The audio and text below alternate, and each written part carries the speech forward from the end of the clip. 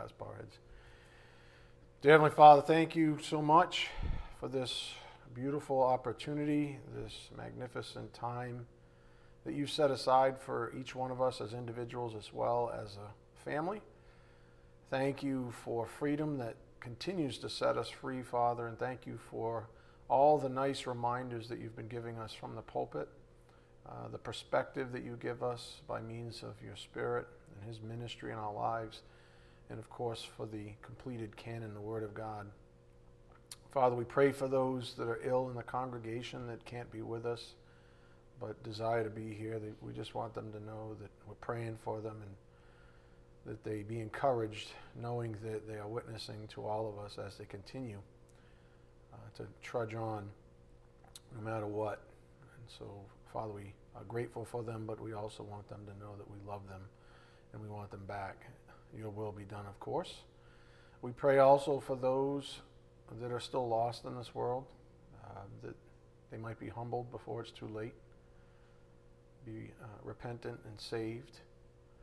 We are most grateful and thankful, of course, for your Son's work on the cross to cancel out that debt and to make an evening like this one a reality. May we never become familiar with it. We just ask for your blessings on this evening's message. May it be edifying for our souls. We ask this in Jesus Christ's precious name. By the power of the Spirit we do pray. Amen. Again, the peaceful fruit of righteousness.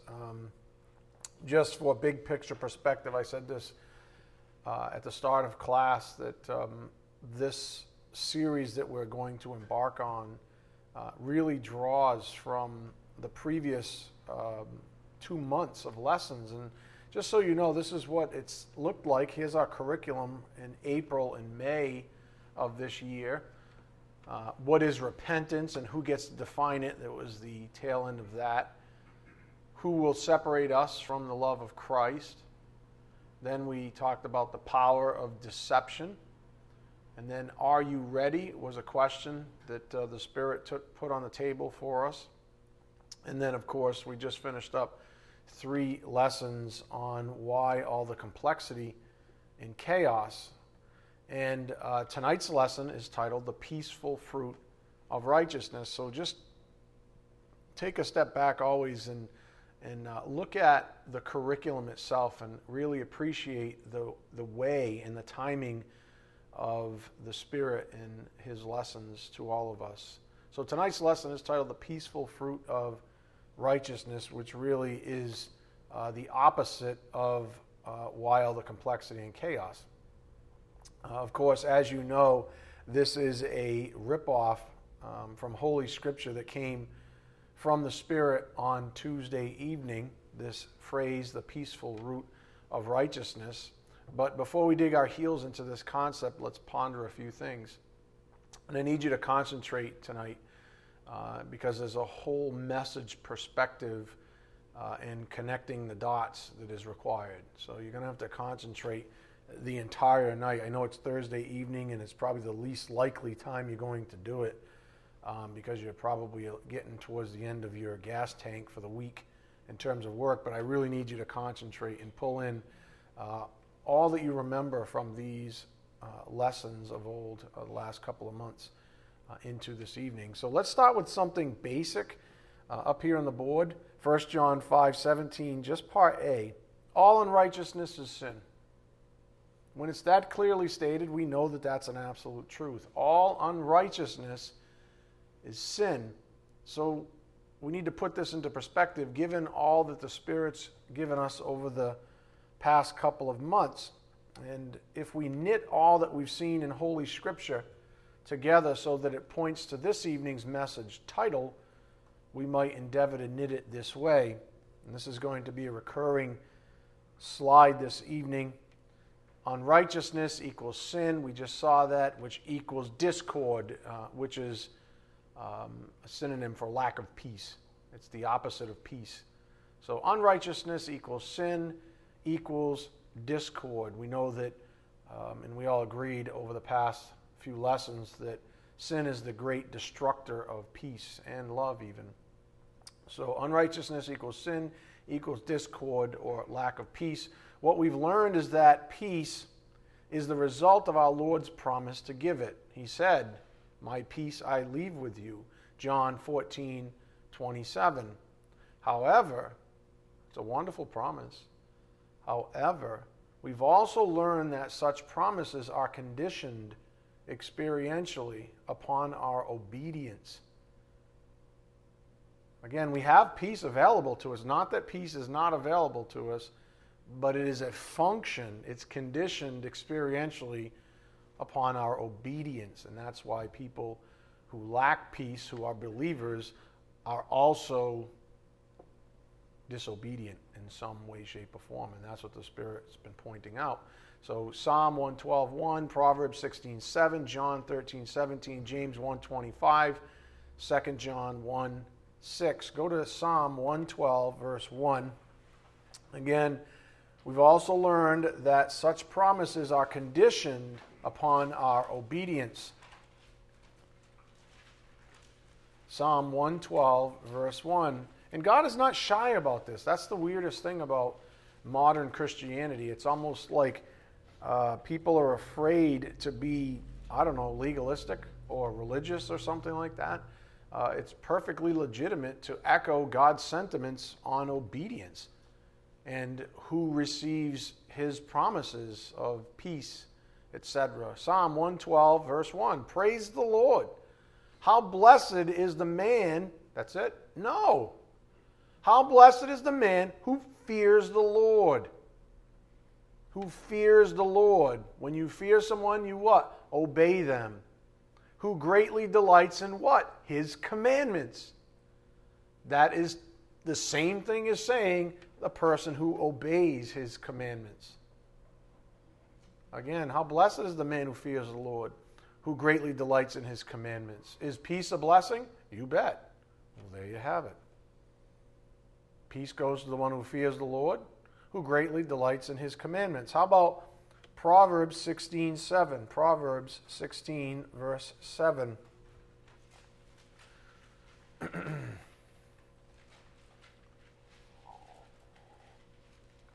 We're not going to leave peace this evening. Peace is right there, and that's why I said take it with you from our previous lessons and even our lesson title this evening, the peaceful fruit of righteousness. Proverbs 16:7, when a man's ways are pleasing to the Lord, he makes even his enemies to be at peace with him. When a man's ways are pleasing to the Lord, he makes even his enemies to be at peace with him. Go to James 1:25. James 1:25. We're just trying to establish the second sentence, the second principle, if you would, on the board. That God's promise of peace is conditional upon obedience. James 1:25.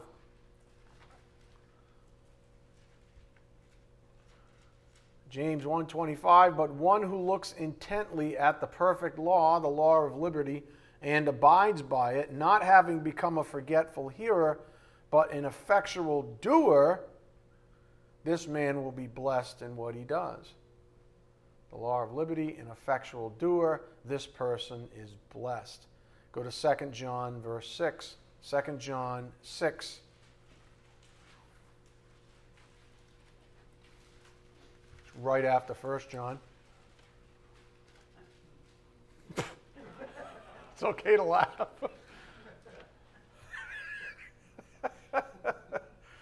2 John 6. And this is love, that we walk according to his commandments.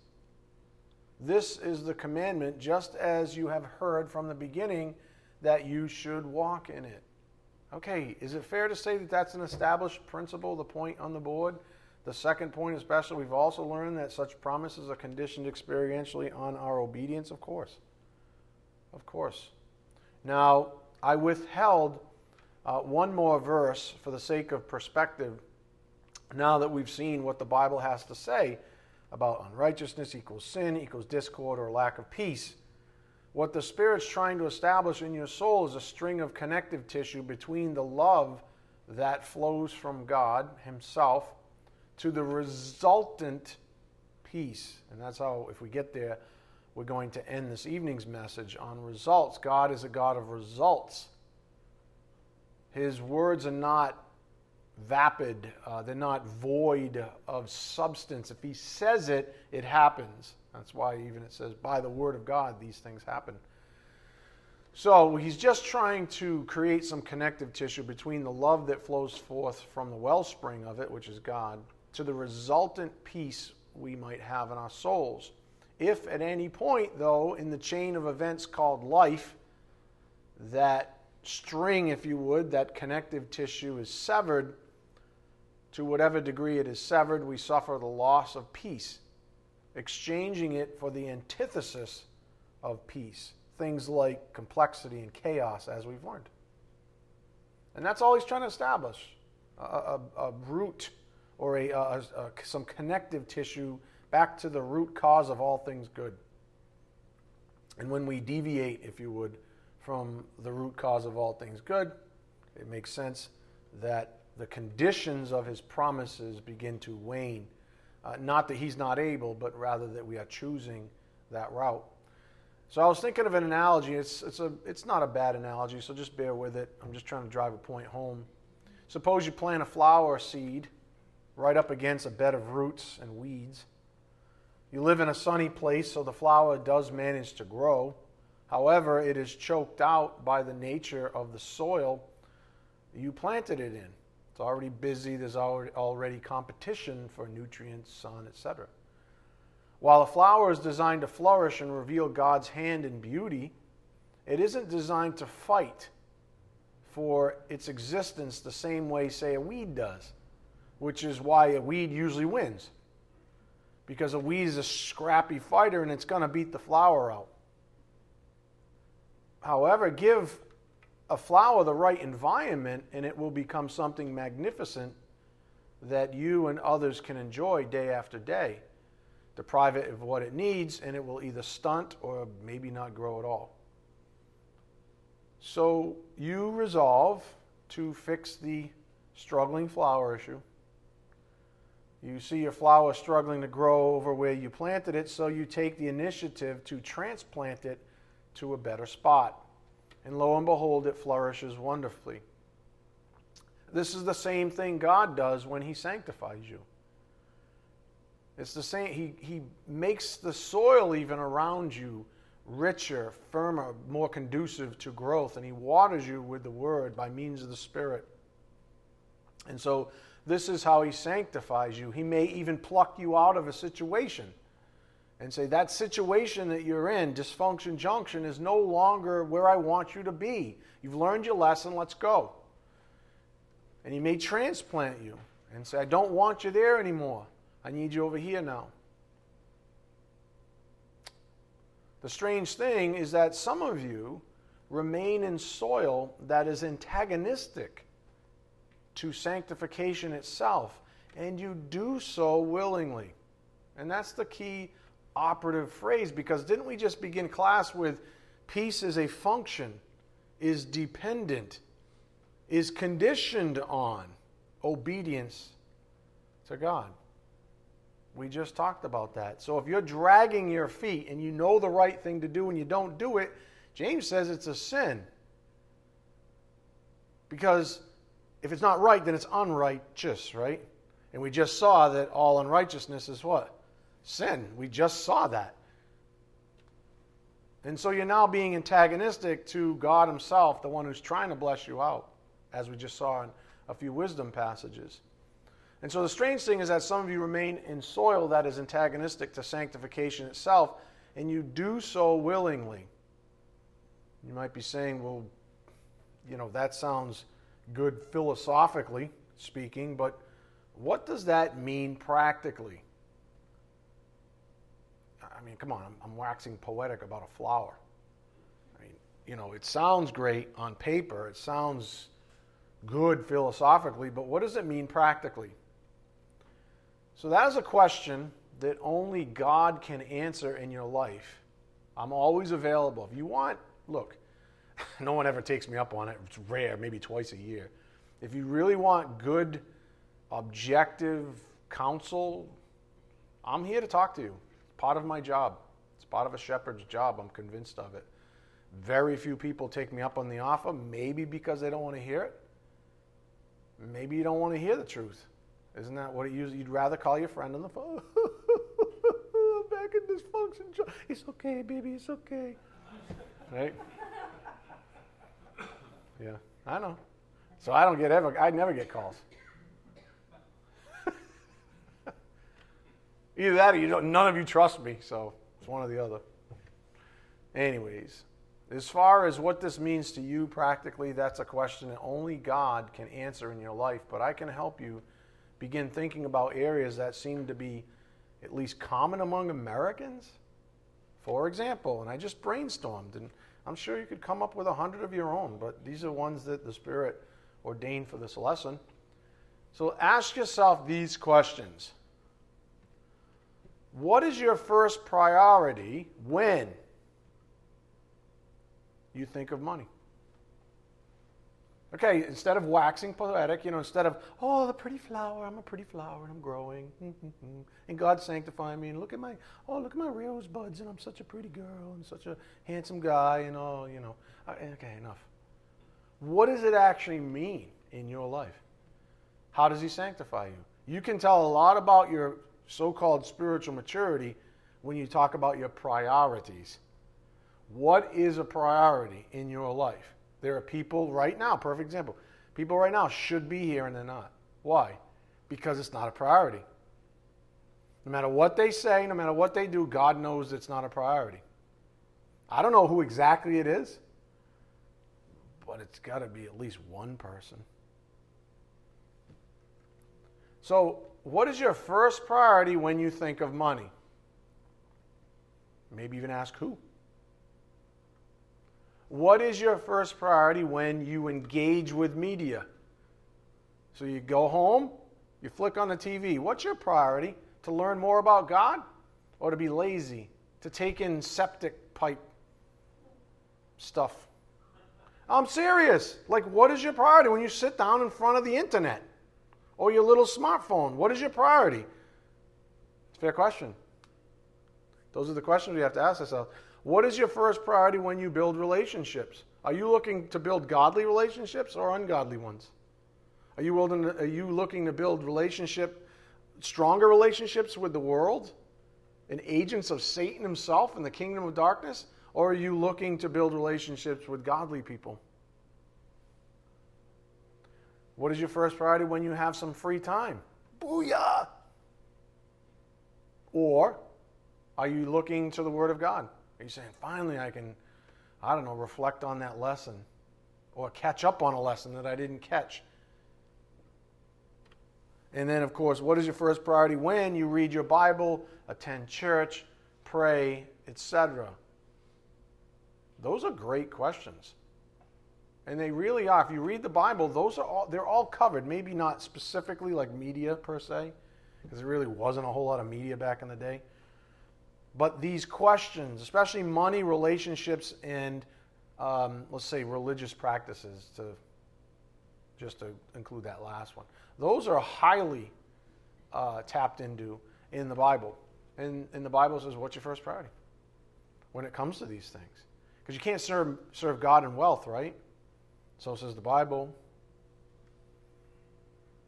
You shouldn't be fellowshipping with ungodly people, so says the Bible. Pray without ceasing. Do not forsake assembling together. Read your Bible, so says the Bible.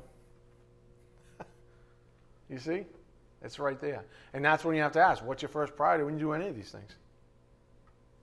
I just got a raise. How many of you got a raise, and every single time you get a raise, you increase your giving to the church?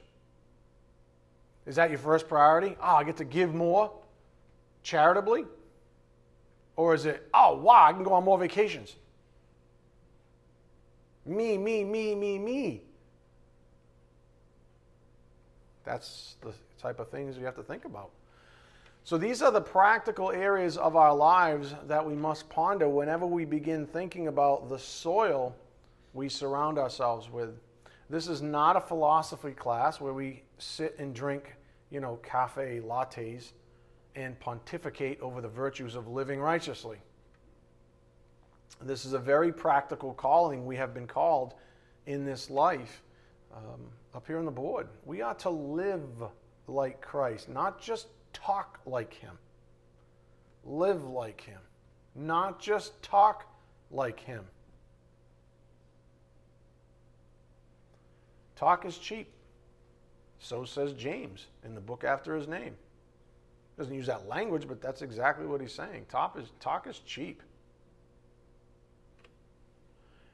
And he does that, James does that on the sanctifying power of the Spirit and the Word in his hand. Think of it this way. The Word of God tills, waters, and fertilizes our soil. However, we have our hands on the plow. We might call that our free will in a more practical sense. See, some people take the other route, the extreme route, which says, well, I'm just going to sit here like a couch potato and let God deliver me. No, you have your hands on the plow. That's a very practical place to be, isn't it? Behind the power system, behind the ox? And you're trying to cut a furrow in the ground? It's a very strategic place to be, is it not? Yeah. We call that our free will. Do you remember what Jesus said in Luke 9:62 up here on the board? Jesus said to him, no one, after putting his hand to the plow and looking back, is fit for the kingdom of God. That's a strong statement. Now, just so you know, Jesus was not speaking about entrance into the kingdom, but rather service within it. This is not a salvation passage, strictly speaking. It's about servitude, service. And so you have the option as a hired servant, if you would, of the Lord Jesus Christ. Remember, He's master, we're slave. We have He says, put your hand, I saved you. Your hands are on the plow now. What are you going to do? What are you going to do? So if you're saved, your hands are already placed on said plow. Your fitness is a function of your sanctification. Your sanctification is a function of your faith.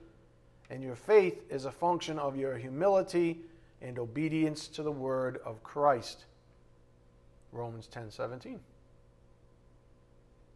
Your fitness is a function of your sanctification. Your sanctification is a function of your faith. Your faith is a function of your humility and obedience to the word of Christ.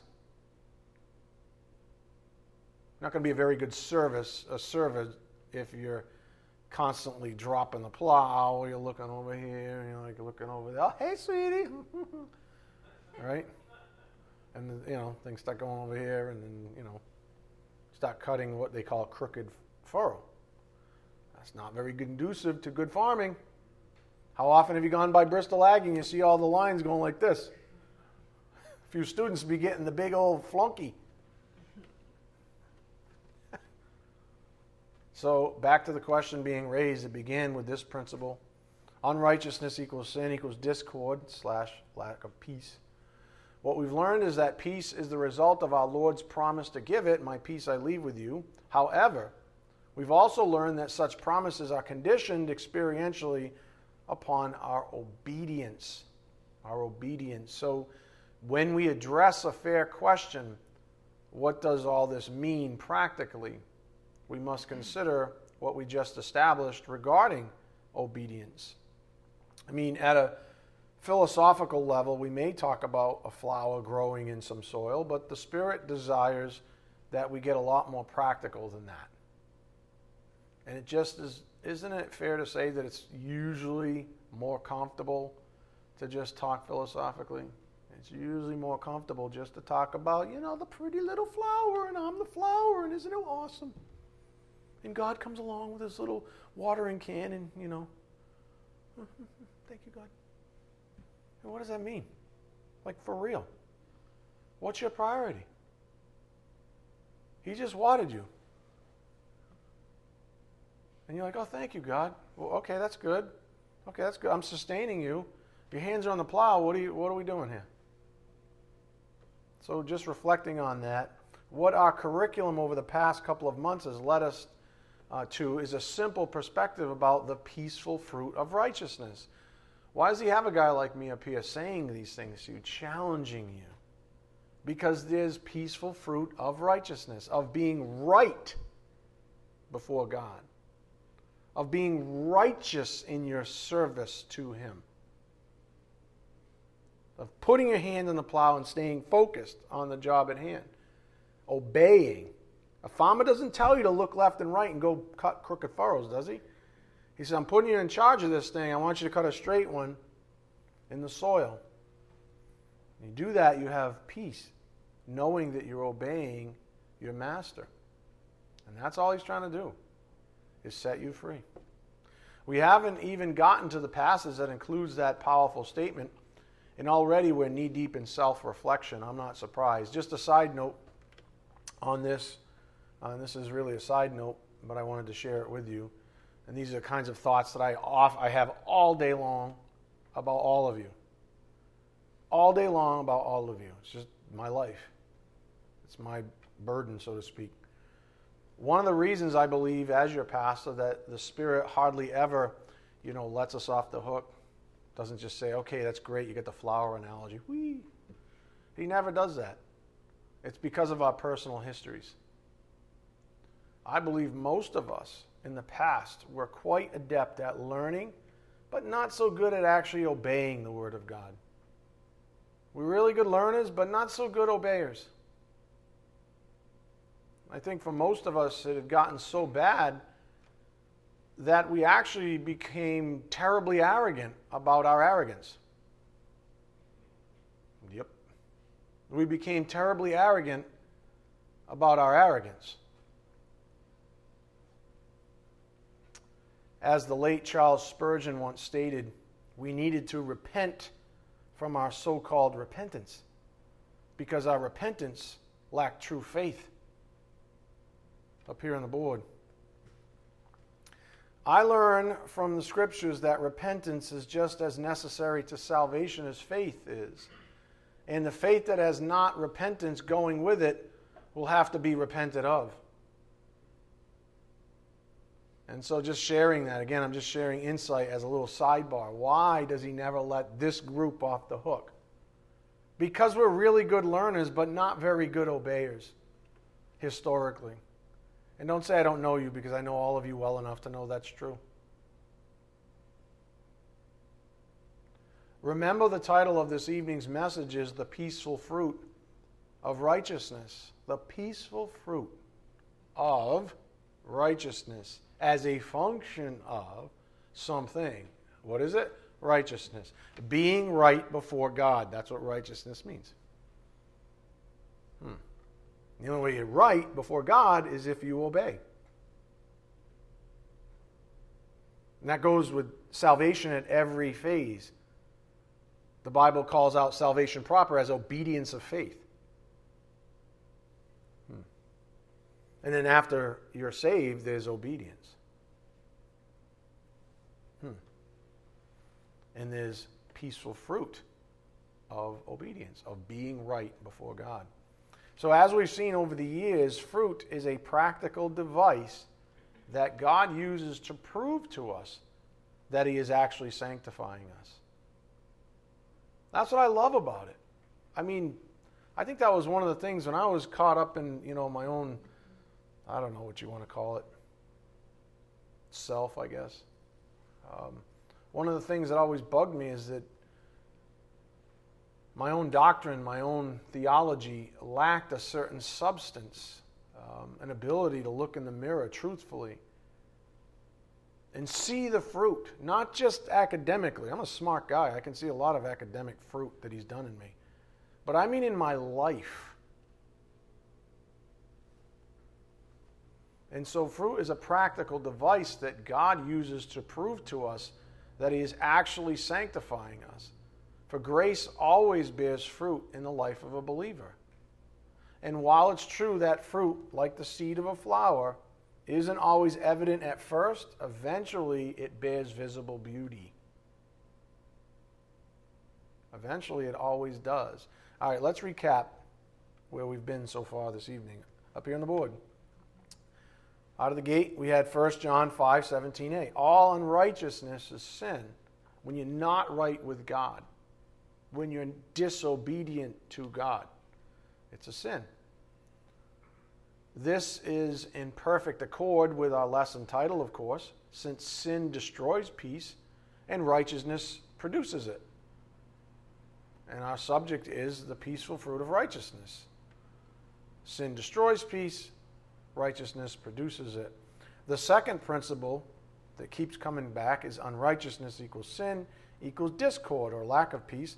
What we've learned is that peace is the result of the Lord's promise to give it. My peace I leave with you. However, we've also learned that such promises are conditioned experientially upon our obedience. That's what we just went through as an exercise. What we conclude here is that sin is tantamount to disobedience. Remember the base definition of sin? To miss the mark. God says, I want you right here. And you say, oh, I want to be right here. And the really arrogant one says, I want to be way over here. And to whatever degree you move away from the sphere of God's love and peace and all that stuff, you lack. The longer you run away from Him, the more the conditioned promises begin to wane. You want to lack peace? Run away from God. Seriously. You want to lack peace? Stop reading your Bible. I don't know about you, but I say to myself all the time, I'm a walking experiment. There are days, plural, yeah, I know it's shameful, where I don't actually open up my Bible and just for the sake of reading a passage, I don't read a passage. And I suffer. And I start getting like I haven't taken a shower in a week. Do you know what I'm saying? Not that that's not normal, but that feeling you get, you know what I'm saying? You go to the beach where it's salt water and you get that crusty feeling, you got suntan and sand stuck to. That's what it feels like if I don't read my Bible for a few days. And I'm agitated. And I'm losing my peace. And I'm saying, and in the moment sometimes I don't think about it. I'm like, why am I so irritable? And then I figure out, you haven't been reading your Bible. Or you haven't been praying enough. You haven't been with Him. You haven't been fellowshipping with Him the way you ought to. And I go, oh, right? Duh. Anyways, what we conclude is that sin is tantamount to disobedience. The third key principle is to live like the one who never disobeyed, up here on the board, who always had peace. We ought to live like Christ, not just talk like Him. And then finally, we rest on Jesus' own words about servitude. This is really practical. Luke 9:62, but Jesus said to him, no one after putting his hand to the plow and looking back is fit for the kingdom of God. So, just a little bit more on that last piece. It's true, we've been given a grip on a plow, our own lives, that is. That's the practical side of this evening's message. We're talking about our own lives as individuals. And since the sin in us still yields some power over us, we may cut a crooked furrow in the soil that surrounds us. And that is the imagery here that the Spirit's putting before us. He says, imagine yourself on a plow. And God says, hold on to this plow. And I don't want you looking left and right. Because if you look left and right, you're going to become what? Disoriented. I want you to look straight ahead so that you cut a straight furrow. That's the imagery. And I was thinking about that. If we look behind us, whenever we see a variation from the straight line, living that is obedience to Christ, we know those were the times we sinned. If we were to look around, in other words, some of us would be like, oh my word. Right? Because it'd be like, hopefully it'd be what a physicist would call a dampening sine wave. All that means is it just gets less and less. You just kind of go, ooh. Nobody? All right. If we look behind us, we see something. And in knowledge of Holy Scripture, we realize that that's when we strayed, when we were disobedient. Have you ever noticed that if you are driving a vehicle and you drop something and you go to pick it up off the floor, you almost invariably swerve to the side, sometimes dangerously? Ooh, that's bad. But didn't you think while you were doing this that you were just going to be like Mario Andretti, right? You're going to, almost invariably, you're like, whoa! Didn't even notice. Even though in your mind's eye you're doing a good job at staying between the lines.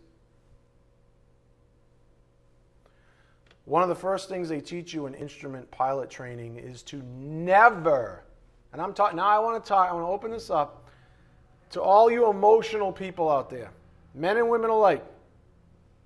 Okay? All you that think God is about emotions. It's how you feel.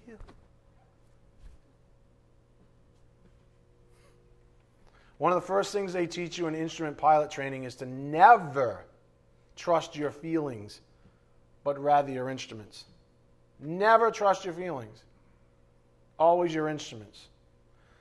And they prove this to you. I think I told you this story years ago, but they prove this to you by putting a hood on you like this. And then the instructor would go like this and do all kinds of goofy maneuvers, right? And they say, before you look up, what's your attitude? Attitude just means relative to the horizon. This would be banked right, like this. This is your attitude. What's your attitude? And you're like, oh, it's totally up. And you look and you're like, whoa! And then he plucks the suction cup thing over the attitude indicator and he says, look. And you're literally like this. But if you were to go by kinesthetics, what your body feels, the seat, that's why they call it flying by the seat of your pants. If you go by the seat of your pants, you think you're going up like this because all you feel is G's, You're like, whoa. In my case, it's a lot of G's. It doesn't make any sense if you know physics. So. Guys are like, oh, yeah, because you're so... It don't work that way. Smarty pants. But anyways, you feel a lot of G's, right? And you swear your feelings are correct, right? But I feel this way. It's a trick. Because when you look up, you can't believe how wrong your feelings were. The spiritual life is a lot like flying instruments. Unfortunately, most Christians still fly by their feelings, by the seat of their pants. And this is supremely dangerous. When our hands are on the plow, it's not about how we feel. Listen. When our hands are on the plow, it's not about how we feel, but rather how oriented to truth we are. And if we are disoriented, we veer offline and cut a crooked furrow. And that's where your fitness comes into question. Your servitude comes into question. When our hands are on the plow, it's not how we feel, but rather how we are oriented to truth. And those are the times that we run into soil that isn't right for planting the truth. When we go off, when we disorient, when we say, oh, but it feels good. It feels like God wants me to do this thing. Are you sure? Because the Bible says, no way. But I feel in love.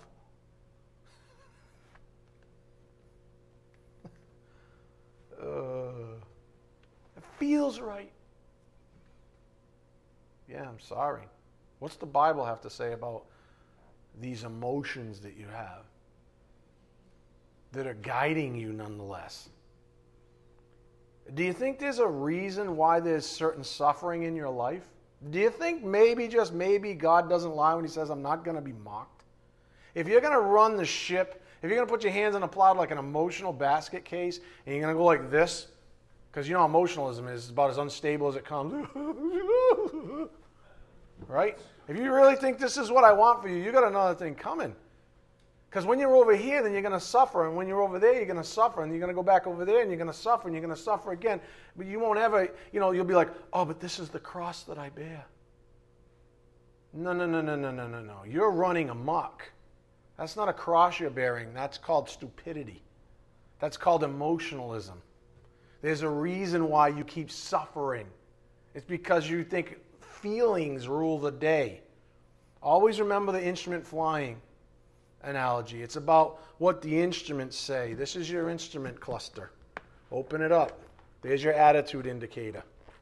All right? This is your altimeter over here. This is what you trust, not what you feel.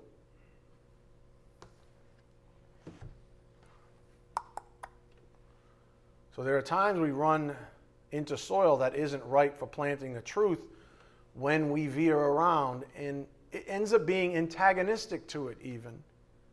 So now's a good time to revisit our previous thought-provoking list of practical questions. And this time with a little more perspective. I think about each line item very practically and deliberately, and don't wimp out. Don't wimp out. What's your first priority when you think of money? Oh, but stop. What is your first priority when you think about money? Is it in accordance with God? Right here. Not what the world says about he who dies with the most toys wins. Not that garbage. Not that trap. What does this say about money? Last time I checked, the love of it's the root of all kinds of evil. You can't serve mammon and God. What's your first priority when you engage with media? If there is one sewer pipe that I wish personally I could get rid of in this world, it would be media. Every form of it. Don't even tell me the news, because the news isn't even, I don't even know. Donald Trump's right, it's fake. It's not even news anymore. It's sensationalism. Everybody's a prostitute. So what are you going to learn? Seriously, what are you looking to learn when you turn on the television? Anyway, it doesn't matter. What's your first priority when you build relationships? I'm serious. What's your first... Scott, I'm serious. Scott gets a kick when I say that. He's like, are you serious? I'm serious. Right? What's your first priority when you build relationships? Who are you looking to build relationships with? Is it for emotional reasons? But they make me feel good. That's because they lie to you. Dum-dum. They lie to you. They say, yeah, McDonald's food is totally healthy. That's a lie. What's your first priority when you have some free time? That's a big one for a lot of people. And what's your first priority when you read your Bible, attend church, and pray? So while you're thinking about that, let me begin redirecting your attention now to the positive side of this equation, namely righteousness and its fruit. And of particular concern, peace. What about this peaceful fruit of righteousness? As I mentioned at the start of class, the Spirit is trying to create a string of connective tissue between the love that flows forth from God Himself to the resultant peace we have in our souls. Because the Bible says if you love Him, you obey Him. If you fear Him, you obey Him. If you obey Him, you get His blessings. You get His conditional promises, you see. This love is exemplified to we individuals upon the basic fact that God has loved us enough to save us. I don't know about you, but that is the anchor to any peace that I have. I know He loved me enough to save me. That alone gives me a massive amount of peace in my soul. Just knowing that He's loved me enough. He proved to me that He loved me enough to become a man, to die in my stead. That gives me a lot of resultant peace. That was the sentiment of Paul at the end of his great epistle to the Romans. Go to Romans 16:25. Romans 16:25.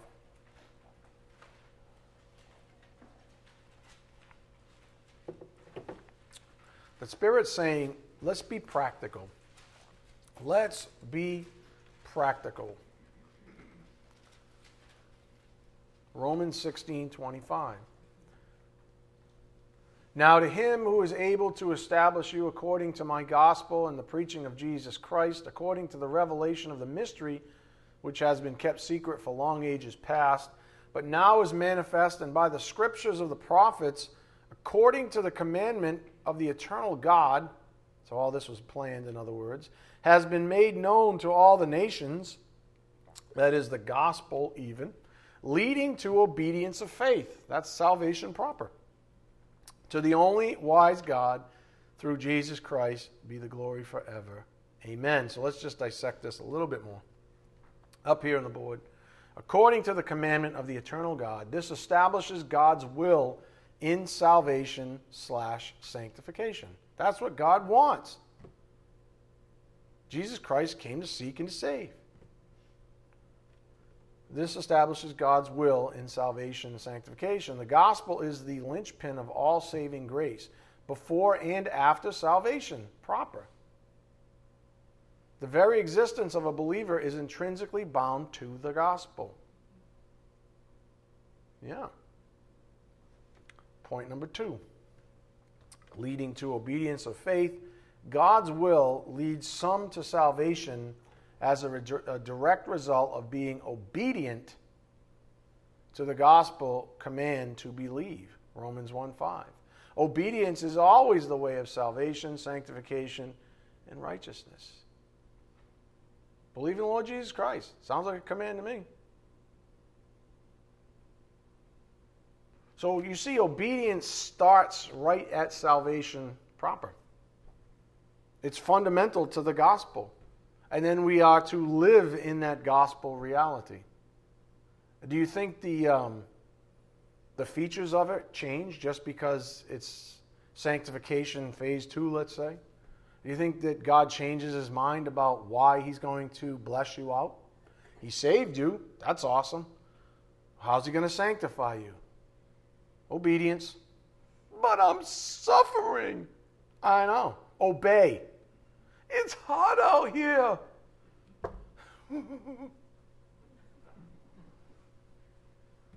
They look like they're having so much fun. And Satan's got like a mirage, you know. You're like, oh.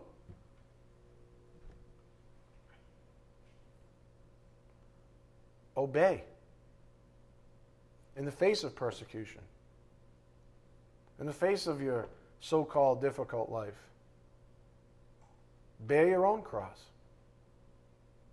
Pick it up and start walking. Put your hands on the plow. Go. God's will leads some to salvation as a direct result of being obedient to the gospel.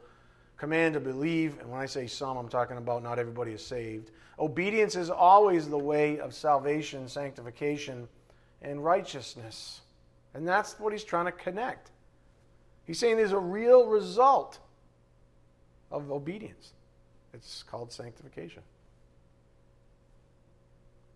So before we even get to our primary passage, and I'm almost out of time, we might conclude the following.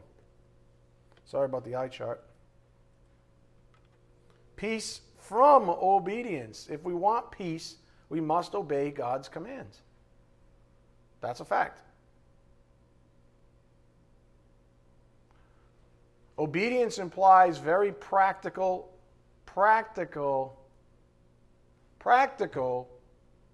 lifestyle choices, not just mental assent to obedience. Obedience, believe it or not, includes behavior. Now, you can get all crazy and be all philosophical and psychological and get into hyper-analysis of, well, but, you know, because the behavior always is a function. I know. But maybe the Bible's a little bit more practical than you, oh wise one. Oh, educated moron. Maybe it's that simple. Maybe instead of hyper-analyzing everything and trying to be a doctrinal giant, maybe you ought to just read the Bible. And the Bible talks an awful lot about behavioral issues. Don't do this, be a doer, not just the one who hears and deludes themselves. Do this, do that. Okay. Sounds pretty darn practical to me.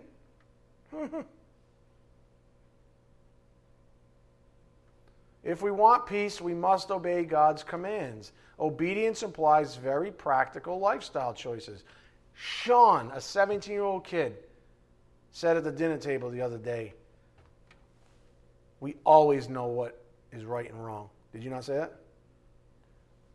He's 17. Now, if a 17-year-old knows and is totally convicted that he knows right and wrong, somewhere his conscience says, that's right and that's wrong. Right? If a 17-year-old kid can say that, then everybody in here can say that.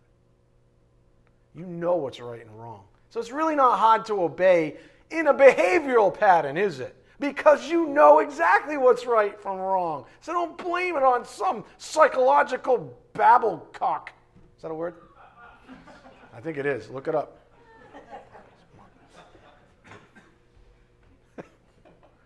Stop blaming it on some psychoanalysis you got in the 3rd grade from a guidance counselor who wanted nothing to do with Jesus Christ, let's say. It's not hard. It's not even meant to be hard. You know the right thing to do. Is that fair? You do. You know the right thing to do. When it really comes down to it, you know it's the right thing to do.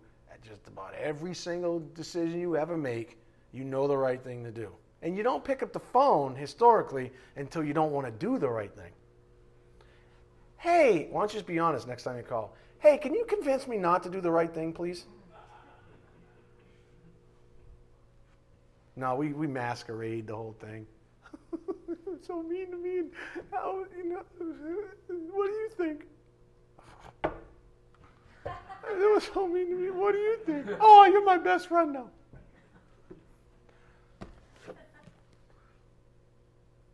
Two idiots flying by the seats of their pants. This is what you need. And you already know. Anyways, I'm just poking fun at this point.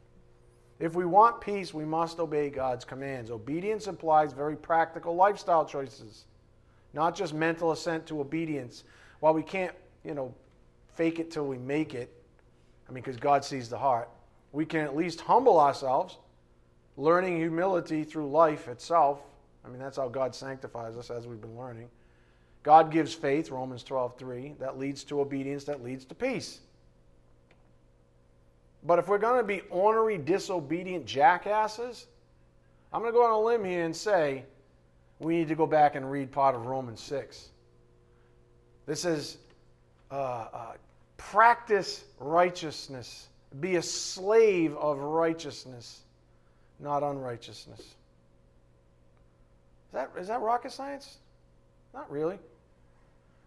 Because righteousness has the word right in it, correct? Which implies you know the difference between right and wrong. Which implies you have what? A conscience.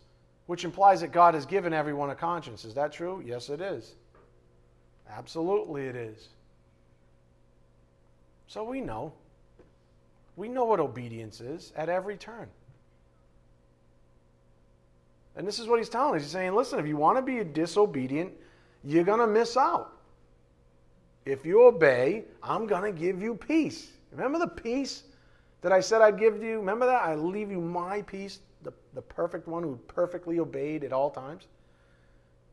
Perfect obedience, perfect peace. Maybe he's on to something. I'm going to give you that, but you got to obey. But it doesn't feel right. So? What do you mean it doesn't feel right? By what? By the world's standards? It's never going to feel right if you watch Hollywood. Hollywood is literally the antithesis. If you get your love potions from movies, you have a huge problem. I almost wrote a blog. I don't know. It's kind of like a spoiler alert. But I almost wrote the blog because I write the blog now on Wednesdays. Or Thursdays, excuse me. Wednesdays or Thursdays. I almost wrote a blog that said, you're worth more than that. You're worth way more than that. And it was to young ladies who have bought this lie, who have bought some romance novel, regarding love. And they think giving themselves up in sacrificing their own virtue even is love. That just because some asshole, some jackass, can I say that? Wow, that almost came out. Beep, beep. Where's the beeper? Hey, I'm like, is that the beeper, right? So I was like, oh, it's going off. It's a light back there. I don't know what to do. DJ, make it happen. You're the AV leader.